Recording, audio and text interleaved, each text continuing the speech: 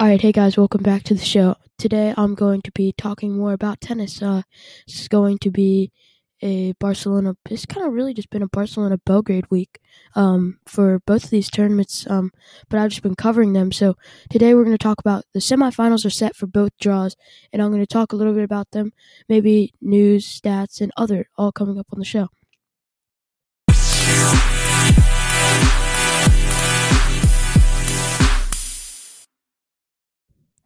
All right, so we're first going to start off with Belgrade this time. There's definitely, I wouldn't say. No, the draw is definitely not a surprise, but maybe I think Taro Daniel was a surprise. He wasn't even going to get into the tournament. He was just a lucky loser, but he goes through Laovic, which that was probably his best win all tournament, the 4 seed, to get to the semis. As he'll have a very very very tough match, against Matteo Berrettini. I think it's today. That's today at 12 o'clock. It's gonna be. I like Berrettini in this match. Berrettini in his career, he's sometimes been really high. I mean, he's obviously still ranked very high, but he's sometimes very very high or ranked or not ranked. I mean, he's sometimes playing very very well or playing like he wins a couple matches, but he's not gonna win the title or that type of thing. It's just I don't know, but I love how he's been playing lately. I would expect this to shape up to be a Djokovic, Berrettini 1-2 seed final.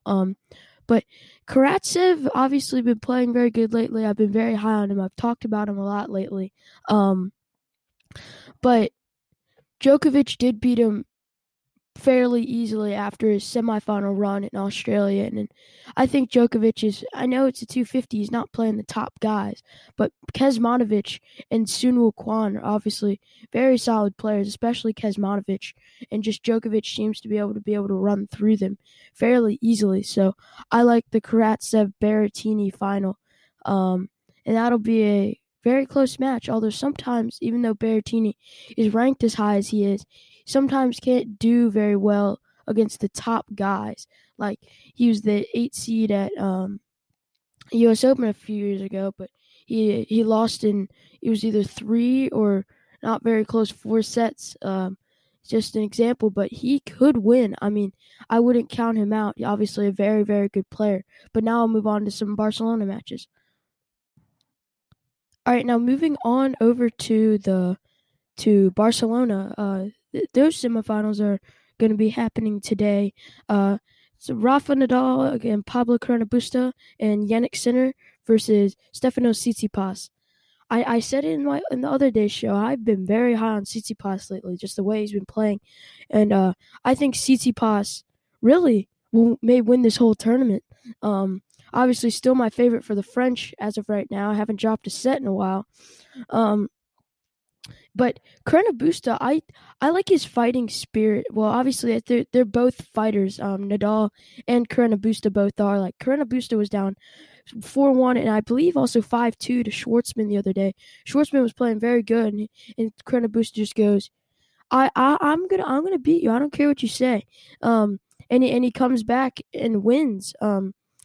Now the other thing is that Nadal now has beaten Carreño Busta 7 times, and and Carreño Busta hasn't beaten Nadal. But Carreño Busta in the last year or two has just been on the top of his game ever since the beginning of his career. I mean, he's just been playing very, very good in the past couple of years. Like he made that semifinal at that U.S. Open in 2020, I believe. Losing to Zverev after he was up 2-0 there. But these are two fighters, and if one goes up a set, don't expect it to necessarily be a 2-set match because you got to expect the other one's going to fight or at least think about, yeah, I'm going to come back in this match. But moving on now to Yannick Sinner and Stefanos Tsitsipas. Yannick Sinner, I think he's the best under 20 player on the tour right now. Still under 20 for actually a few more months. He's like 19, young 19. But I really like the way he's been playing. Really, his only loss, like not bad loss, but like not a necessarily close loss in a little bit, was the Djokovic loss. But it's Djokovic. Come on.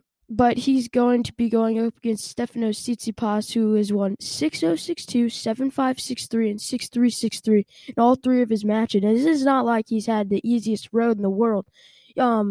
He probably played one of the best wild cards coming into this tournament, Jamie Munar. Am I saying that right? Is it Jamie Munar? I know who he is. Don't get me wrong. I just don't know. I've never known how to pronounce his name very well. But he beat him 6-0, 6-2. Then de Minaur. de Minaur is ranked 25th, and he beat him straight sets fairly easily. And then he beat Auger-Aliassime 6-3, 6-3.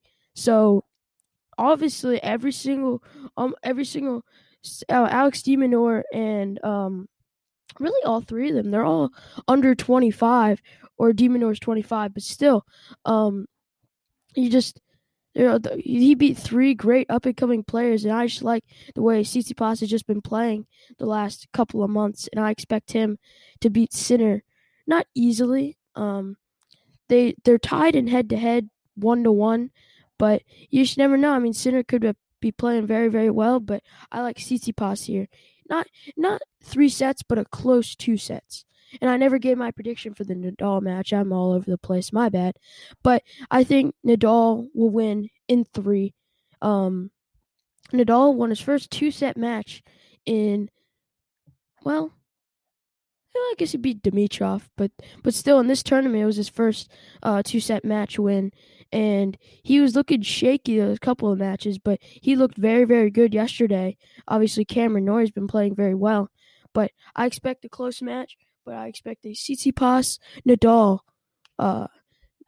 Barcelona final. All right, I hope you enjoyed this preview episode. And if you're new to the podcast, welcome here. I should have said that before, but I'm saying it at the back end now. And feel free to go to anchor.fm/Preston30 to send me in a voice message for any suggestions, things you like, things you don't like. Or it would just help me improve to my listeners, like what they want to hear or what I can improve on to make my podcast a better listening experience. But anyways, thank you so much for watching. This is Fast Break Sports, and I'll talk to you next time.